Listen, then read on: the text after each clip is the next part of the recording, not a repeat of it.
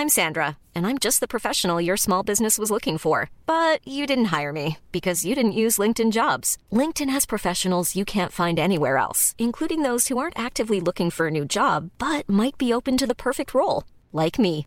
In a given month, over 70% of LinkedIn users don't visit other leading job sites. So if you're not looking on LinkedIn, you'll miss out on great candidates like Sandra. Start hiring professionals like a professional. Post your free job on linkedin.com/people today. Hey, it's Ryan Reynolds, and I'm here with Keith, co-star of my upcoming film, If, only in theaters May 17th. Do you want to tell people the big news?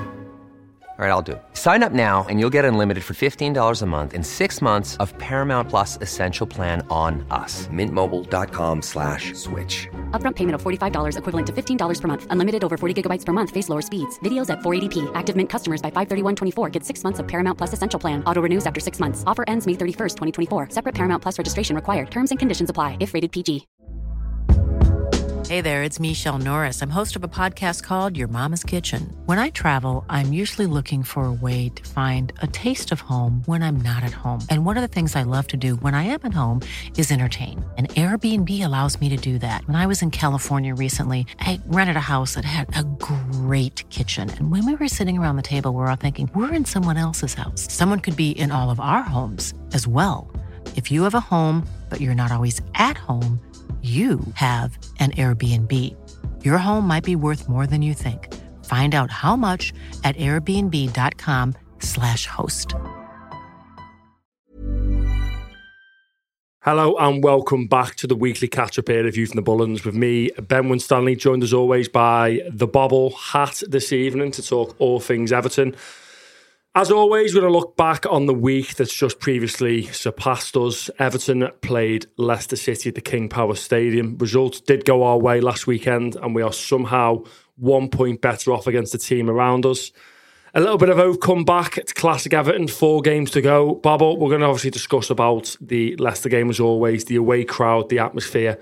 Very, very good, wasn't it? But I also thought Leicester were very loud as well. Yeah, it was a brilliant atmosphere. I think it was probably the best atmosphere of the season, especially what I've been to. And I haven't missed a game from an Everton game. I thought it was excellent. I thought the Leicester fans contributed to that atmosphere as well. I think Jamie Carragher said maybe post-match it was one of the games of the season.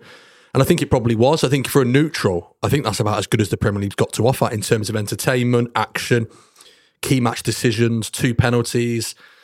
It had everything. Second half was end to end. I just thought it had a bit of everything, that game. And like I say, I think for a neutral, if you were sitting at home watching that, you'd have been sitting there with the popcorn, wouldn't you, watching and thinking this is a brilliant game to watch, and seeing 2 teams literally go toe to toe, go hammer and tongue at it to try and stay in the Premier League. So yeah, it had a bit of everything. So yeah, the atmosphere made a great occasion, so to speak, for the Premier League. It's a great advert for the Premier League. But that away end, mate, yeah, brilliant away end, fantastic, and they're going to need us now at Brighton and at Wolves to be the same. There's no doubt about that. But those night games, no matter where you are, sometimes when you go to a night game midweek and it is a big game, the atmosphere just always seems to just go up a notch, doesn't it? But yeah, brilliant evening in terms of the atmosphere, mate. I thought it was fantastic. Yeah, I think Leicester made a good point of sticking the drum right next to the away ends. Myself and Danny, obviously the director, producer in the background, he was obviously stood behind me, and the drum was literally 10 metres away from us. It was loud, it was non-stop. It reminds me a bit of a championship club, to be honest, but again, it worked. Leicester fans did. Well, they have those clappers, don't they, as well? Well, when I seen them get rolled out, I thought, we're in danger. They always hand out those clappers, don't they? And I don't agree with them, I don't like them, but they do make quite a bit of noise when the whole ground starts to use them. But yeah, like I say, it was a good atmosphere, mate. It was. But no, the away end was really, really good. I think Everton players gave us something to go off. I think 23 shots we had throughout the whole game. I think I've read a stat that it was the highest shots on either side, so shots accumulated together that the Premier League's seen all season. I think it was over 40 shots between the two. The XGA was over 3.5 for each team, which is unheard of. Oh, it could have been 5-5. It quite easily could have been. We missed some sitters. Jamie Vardy at the bar, they missed the penalty. It could have quite easily been 4-3, 5-3, 5-2. I honestly do think, though, that Everton probably should have gone on and won that game. And I know you're from the Midlands. I know a few Leicester fans. They've said the same, that they thought they should have won. But we'll touch on to pre-match then. Obviously, the starting lineup. Obviously, you sent me that text an hour and a half before kickoff, before you tweet when you know for a fact the opposition have got the team sheet. Yep. What were your thoughts then on the lineup? Obviously, young James Garner coming in for Onana. Michael Keane cements his place in the team. You know, right back changes as well for Everton. Obviously, Seamus Coleman coming back into the fold. What were your thoughts on the actual starting lineup? No surprise to see Michael Keane keep his position in the team. Sean Dyche has favoured Michael Keane since coming to Everton. So no surprise there. Seamus Coleman was fit. He had an outside chance of actually making the game against Newcastle, but they opted not to risk him for that one. So again, no surprise that Seamus Coleman came in. The only real, I suppose, surprise for Evertonians was Amadou Onana's space on the bench. That was just due to illness, and James Garner came in. But the team pretty much picks itself at the moment, doesn't it, under Sean Dyche? He does have his set team. Dyche at Burnley proved that he doesn't like to change players that often. He doesn't like to change his team that often unless it's a forced change. So no real surprise really, mate. Obviously, I know you're going to come on to, should Michael Keane be keeping his position? And that, I suppose that'll be a debate for later on in this episode. But no surprise to the team. I thought James Garner was very, very good. I thought, especially first half, I thought he was excellent. He really got himself around the pitch. He wanted the ball. He was quite snappy in the tackle. He gave us a lot of energy. I just thought he holds his position quite well, James Garner. I think sometimes that can kind of get lost in the emotion of a game. But James Garner didn't half pick up a lot of second balls or pick up like the third ball or win the first contact for headers. You underestimate just how much dirty work James Garner actually does do in there. And I was really, really impressed with him. He's coming into a team where he hasn't really played that often this season, a fast-paced game. It felt like a do-or-die game. Coming up against a very mobile Leicester midfield with the likes of Maddison and Harvey Barnes and Tielemans. Whatever you think to Leicester as a team right now and all their struggles, those three players that I've just named are very, very talented, very technical players, and they can all get around the pitch very, very well. And I thought James Garner didn't half hold his own. I thought he was really, really good. And, without going on too much onto Brighton, I would like to see James Garner keep his position. I really, really would. I thought he was good for the first 45 down at Selhurst Park the previous week against Crystal Palace. And I actually thought he was even better at Leicester. I thought he was very, very solid, very decent. And on the ball, I thought he was excellent. Always forward thinking, always looking to play it well. He's one of those players that James Garner, he doesn't just pass the ball for passing the ball's sake. He zips it into people's feet. So he plays it with real force. Let's go one touch and go again. And I just like midfielders that do that. They play with that little bit of zip. I was really impressed with James Garner. I was really glad he did get the start once Amadou Onana was deemed unfit due to his illness. But other than that, mate, I don't think the team was of any surprise to any Evertonian before the game. Yeah, I think you quite rightly said again. I think I would like to see Michael Keane be removed from this team now. I think Jamie... For who? Well, I said on the last podcast for yourself, obviously over on our Patreon channel. The link is obviously below if you want to hear more views from ourselves. But I've said Conor Cody. I think Yerry Mina has got his eyes set on the summer move. If I'm a player coming towards the end of my contract, I've got no real allegiance to Everton, don't support the club, and I don't want to be particularly getting injured, especially with my injury record. I wouldn't be throwing myself into 100% into tackles.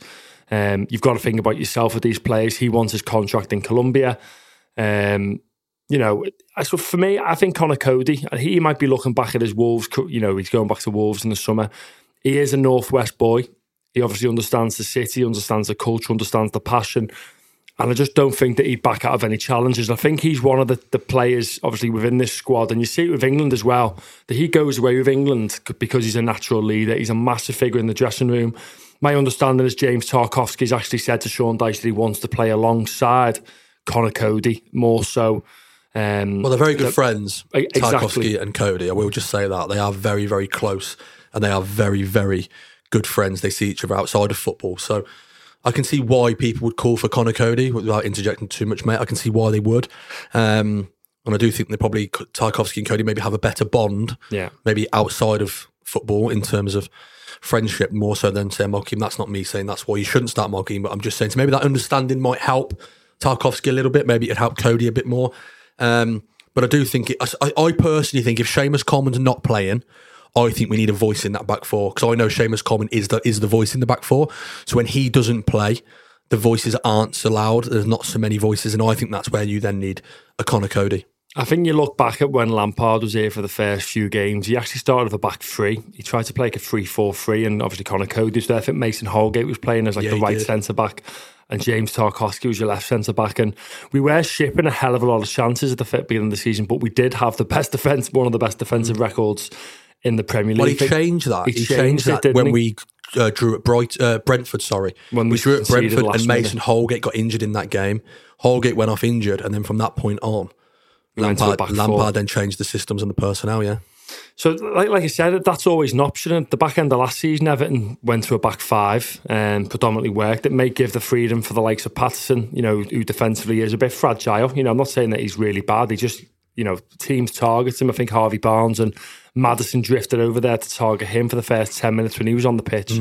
But that could give him freedom to bomb up the pitch, and you still got your three midfielders and you've got two players up front. So it's a definite option. Do I think Sean Dyche is going to change it?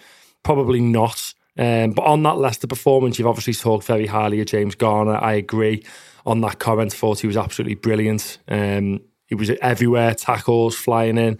Looked very tired, but obviously I thought Dwight McNeil alongside him was phenomenal. Excellent. He's probably been the one alongside Seamus Coleman under Sean Dyche to be, head and shoulders above everyone. He's put a tweet on and an Instagram message saying that he will not give up. I will continue to fight. And I actually think he is fighting. I agree. I was very, very, very impressed with him and have been. I think he's the one that can be the shining light. Dominic Calvert-Lewin being back is massive as well. He was very, very good, wasn't he? He was, yeah. And just touching on McNeil, I think what's so evident with McNeil is when you're in a relegation fight, you need certain players to take responsibility when they're on the ball or even when they're off the ball to go get the ball. And I think with Dwight McNeil, he's always showing for the ball. He'll always have the ball in tight areas and he'll always be responsible for what he does. And he takes responsibility for having the ball. And I think he deserves all the plaudits that he's currently getting. Dwight McNeil, I thought he was absolutely brilliant. I thought he was really, really good. Really, really good. Really pleased for Dwight McNeil. He had a really tough start at Everton under Frank Lampard. Found it difficult to kind of get into the side. He found it hard to kind of keep his place. His form had dipped. He even spoke himself about him struggling since his arrival from Burnley. But since Sean Dyche has came in, he's been a breath of fresh air. He really, really has it. And you're almost seeing what, the best of Dwight McNeil now and how good he was at Burnley for that, 12 to 18 months when he kind of came through the system and was almost shocking the Premier League. A really young lad here, England under 21, England under 18, and what a really, really good player he is. But yeah, he's decent. And it's a shame, you know what, because if he had blistering pace, and I know I spoke to you. It'd be unbelievable. If he had blistering pace, he'd probably be an extra 10, 15 million pound player on top of his value. He probably would be. But yeah, deserves all the plaudits he's currently getting, Dwight McNeil, and you just touched on Dominic Calvert-Lewin.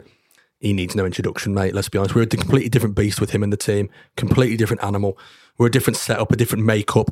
Teams then respect Everton a little bit more. It means defenders can't cheat. They can't pinch up 5-10 yards up the pitch. They know they're in for a battle. If you're a centre-half, and it doesn't matter who you are and who you play for, I don't care.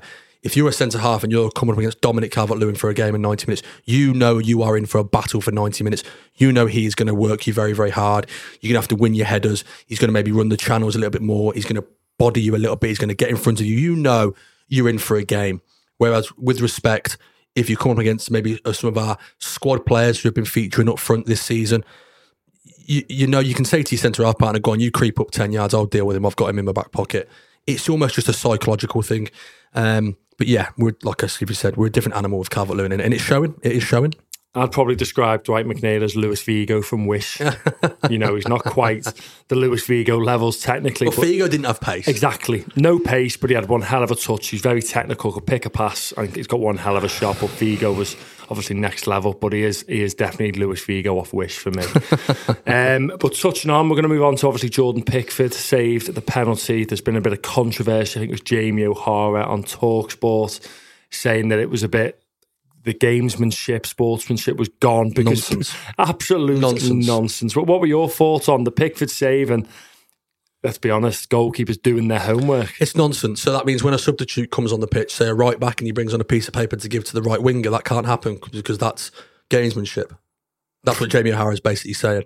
It's a joke. You look at it, he's done it all through the Euros for England. Loads of keepers do it. Loads of keepers now do it. And I think if you read it, I think it was the three names: Jamie Vardy, Tielemans and Maddison. I think Vardy was 33%. You couldn't predict where he was going to go.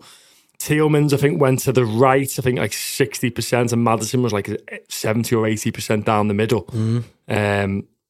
50. 50. It was 50%, yeah. was it? Yeah. So he guessed right, didn't he? He went to dive and stood. So it worked. You know, you see it at penalty shootouts after games in World Cups or Euros and even FA Cups. You see players going to their goalkeeper coach with the iPad and they're looking at where, you know, the list of penalty takers where they've previously gone. They look at the iPad, they look at things. Jamie O'Hara, let's be honest, with all due respect to talks, but sometimes they talk about things just to try and create a bit of controversy. And that's all that is. Absolute pure nonsense. What Jordan Pickford done is absolutely fine. Do you know what it is? That's a professional with his goalkeeping coach doing their homework. So good on them. They deserve an applause for that. Jordan Pickford, perfect. He knew what he was going to do. As soon as James Maddison came up, he was going to stand down the middle. And he gambled. He went by the odds and it worked. Yeah, fair play to him. I was going to touch on, obviously, Michael Keane for the penalty. We just discussed the penalty. I think the less said, the better. We've all seen him point to his arm to the referee to basically say, yes, I handballed it, referee, but I'm going to appeal it anyway. Strange. It was, you've seen the still images and he's pointing to his elbow. He's pointing below his shirt, isn't he? Sleeve of his shirt. Which is, obviously, we all know shoulders up for debate, but, slap bang on your forearm and he's going to the referee, waving his arm in the air, saying, hit me here, referee. I mean, probably less said the better, so I'm going to ask your opinion on that. I'm going to move on to Sean Dyche's in-game management, the lack of substitutions. Again, I was going absolutely ballistic at the King Power Stadium, shouting and screaming at Sean Dyche, rolling my fingers, screaming Damari Gray-Ole the whole way and basically wanted a substitution. Do you think he was scared to lose that game, hence no subs? I'm not sure if he was scared to lose the game. I'm not sure if that's the right words to put together there. He is quite stubborn. And we have seen under Sean Dyche him not making substitutions until the 70th minute and onwards. I'm not sure really what to say with this one because I think it was crying out for Damari Gray, even just for 15 minutes, probably in place of Doucouré, whose race was run. He looked quite tired at about 75. I'm just not sure with Sean Dyche why he didn't make a substitution. Maybe he felt that the balance of the team would then be compromised if he did make a change. I'm not 100% sure, but it leaves it up for debate, doesn't it? A lot of Evertonians were unhappy that he didn't make a change. Obviously, the crowd was singing Damari Gray-Ole. They wanted to see him on the pitch. I'm just not sure, but it's no surprise with Sean Dyche. He is sometimes quite reluctant to make substitutions, so it didn't surprise me that he didn't make a sub. But I think he should have maybe rolled the dice a little bit. I think the game was so stretched and so open. And Leicester's back four, with respect, are pretty poor. That's not where their strengths are. I just felt if he'd have put Damari Gray on, it may have just given us that added bit of impetus, maybe that extra few percent going forward. And Damari Gray may have even been able to stretch them that little bit more with his pace because, like I said, Doucouré's legs had gone. He'd put in a hell of a shift. And it was such a fast-paced game. It was frantic at times, absolutely frantic. And for Doucouré to try and bridge that gap between Dominic Calvert-Lewin in the midfield, you can see why when it got to about 75, he was done. But Dyche has been criticised for this before, and when he was at Burnley, I remember on the Patreon channel you spoke to the Top Burnley podcast, the main Burnley podcast, and he was saying don't be surprised during crunch games if it gets to the latter stages because he doesn't make substitutions. He won't change it. He'll keep his faith in the 11 no matter if they look leggy or not. He doesn't like to upset the balance of the team. So like I say, it doesn't come to any surprise that he didn't, but I think he should have. And I'd argue, I think most managers in that position at any level would have made at least one change. And I think it would have been Doucouré off for Gray. I know Onana was warming up, but Onana was sick as a pig. And he wasn't holding any food down at all. He was actually wearing a mask pre-game. So he probably wasn't fit enough to come on in that sort of game. If it was a slower paced game where you're going to get a bit more time on the ball, maybe Onana could have came on. But in that sort of game where it was literally end to end, it was like ping pong at times, it was no place for someone that wasn't 100% fit. But going back to it, yeah, I think he should have took Doucouré off and put on Gray, and I think the whole away end would have agreed with that at the night. No, I agree. Let's talk about the midweek then. Obviously, injury updates. Seamus Coleman, Man of Steel, Superman, shall we call him? Amadou Onana, Ben Godfrey. We spoke about it on the media roundup show over on the Patreon channel. The link is below. But just briefly, what are the updates? Obviously, Coleman had his scan. No ACL damage. That was the initial fear. Awful tackle, innocuous sort of thing. It obviously didn't mean it. It just looked awful. The mechanics of the tackle was awful. I think what's probably saved him is like his leg has actually gone with the tackle. If your leg gets locked into the ground, it probably snaps your leg. So I think he's maybe lucky that his leg was able to, get tackled and then flail in the air a little bit. Sometimes that can help a player because there's no then locking the knee or locking the leg into the ground. But delighted for him. He didn't deserve to go out that way. Whatever happens with Seamus Common next season, or the end of this season, should I say, he didn't deserve to have his season finish like that. We need him in and around the team, so delighted for him. Onana just had a bug. So again, nothing serious whatsoever there. Ben Godfrey missed the game with a minor groin injury. Again, nothing serious. And that's pretty much it. Andros Townsend's doing light training on the grass. I've said many weeks ago on Patreon with yourself, Ben, whether we'd ever see him in an Everton shirt again is up for debate. And time is running out now for Andros Townsend, so highly unlikely he will feature for Everton this season. And that's about it. I think everyone else is pretty much fitting and ready to go. We've actually got a clean, the physio room is empty for once, which we haven't been able to say much this season or the last few seasons at Everton, have we? No, we certainly haven't. The care's hopefully lifted up. What are you feeling about Everton staying up? I think it's a flip of a coin, and I know that's me sitting on the fence there. I just think it is. I think you've just got to take it game by game. I don't think you can kiss goodbye to any game. Obviously, Leeds face Manchester City this weekend and Everton face Manchester City next weekend. I don't think either club are in any position to kiss goodbye a game. I think you've got to go into every game thinking, right, we need a point here minimum. You need to get something.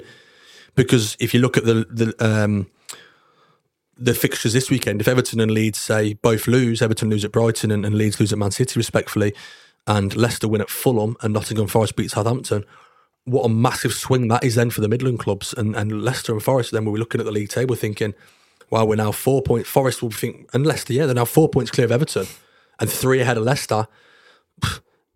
Everton and Leicester then are in a real hole with only 3 to go, and all the pressure's then shifted over to Everton and Leeds. So I just don't think you can kiss goodbye to any game, and I think that goes for every club. I think there's going to be a few more twists and turns. And I've said to you for a little while, Ben, in a relegation run-in, there's always a freak result somewhere along the line. There's always a game that throws the relegation fight cat amongst the pigeons. It just blows it up. Whether it'll be Everton beating Man City, that's what's going to happen. I know you think that, or whether Forest. I know this probably wouldn't be a shock to many people, but Forest win away at Chelsea. That's probably not as big of a shock. Super Frank sending us down for the second time. That's probably not as big of a shock as it would have been in previous years. But you get my drift. There's always one game that just turns the tide, and I don't think it's happened yet. I don't think it's happened for any of those 4 clubs. But you just get the feeling it is coming. Obviously, with time running out, it's going to come. And we've just got to hope that Everton, are one of the 2 clubs that can survive. Well, don't write out Southampton out just yet as well. I know they're bottom of the league and they're probably the least likely to stay up. But if they go to Forest on Monday and win, they're then going to fancy themselves. I think that's the one positive with Forest Southampton, by the way, Ben. When Southampton go to Forest on Monday, Southampton are still fighting.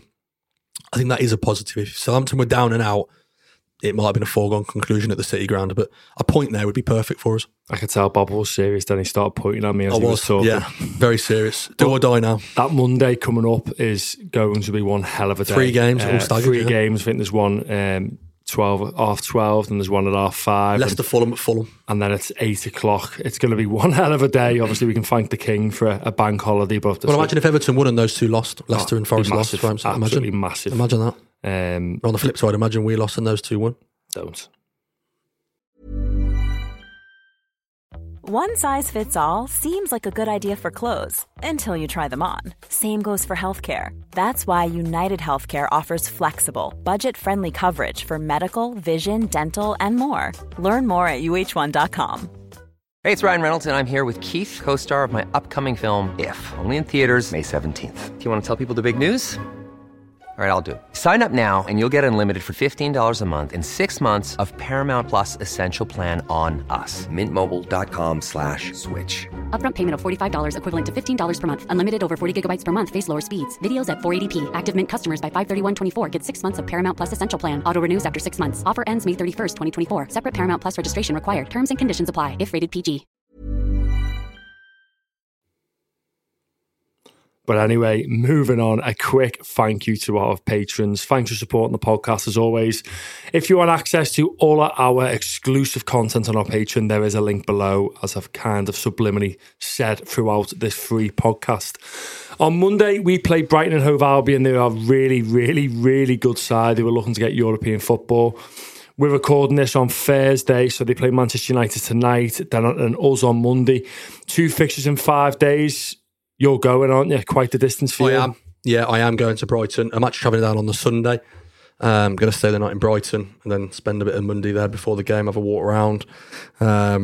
Yeah, tough game. Really, really tough game. You know, they're coming off the back of their last home game against Wolves. They won 6-0. Just looked at the team. They rested about 5 big players. I know, we're just looking at it now. I mean, they rested a lot of players. They rested, for that Wolves game, they rested the likes of Saido, Mitoma, McAllister. They had no Ferguson, the young lad up top. They're a decent side, Brighton. Really, really good side. They deserve all the plaudits that they're currently getting. You know, look at them. They're currently could have done us a favour and beat Forest, though. Yeah, I know. I think that was just a bit of a hangover from the FA Cup, wasn't it, against Manchester United? They're currently sitting in 8th as it stands. They've got 3 games in hand. I know, seeing that. Over Villa and Spurs, and they're only 2 points behind them in 6th, 7th and 6th respectively. So, yeah, I think it's a tough game. I think it's a real, real tough game. We've got our work cut out down there. We really, really have. They can score goals. They do score goals for fun. And Lewis Dunk's a phenomenal defender, by the way. They've scored 61 goals this year, Brighton, so far. Triple us. 61 goals. They're scoring 2 a game. They've got Lewis Dunk and Aaron Webster. How many have they conceded, can you see? 40. So they do concede, to be fair. They do concede.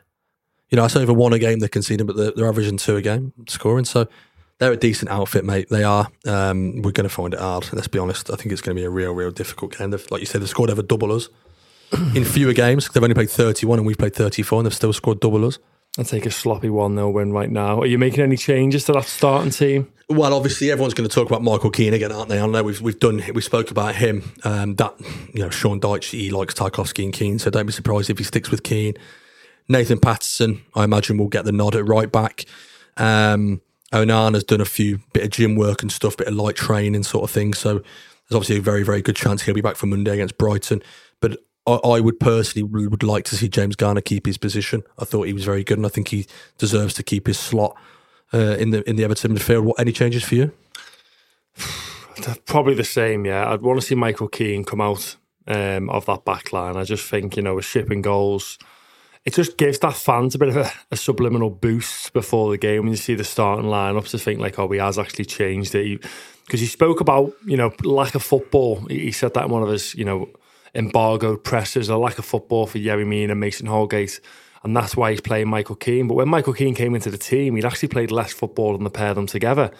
So that comment was just a bit bewildering, and he says he bases it on form, and the stats think say for themselves. I think Jamie Carragher did a piece on Monday Night Football. I think we've conceded 18 goals with Michael Keane in the team, over 2 goals a game we're conceding. We conceded another 2 on Monday night. I think that takes us to 20 goals. I think the points per game are less. We've won 1 in 10 with Michael Keane in the team.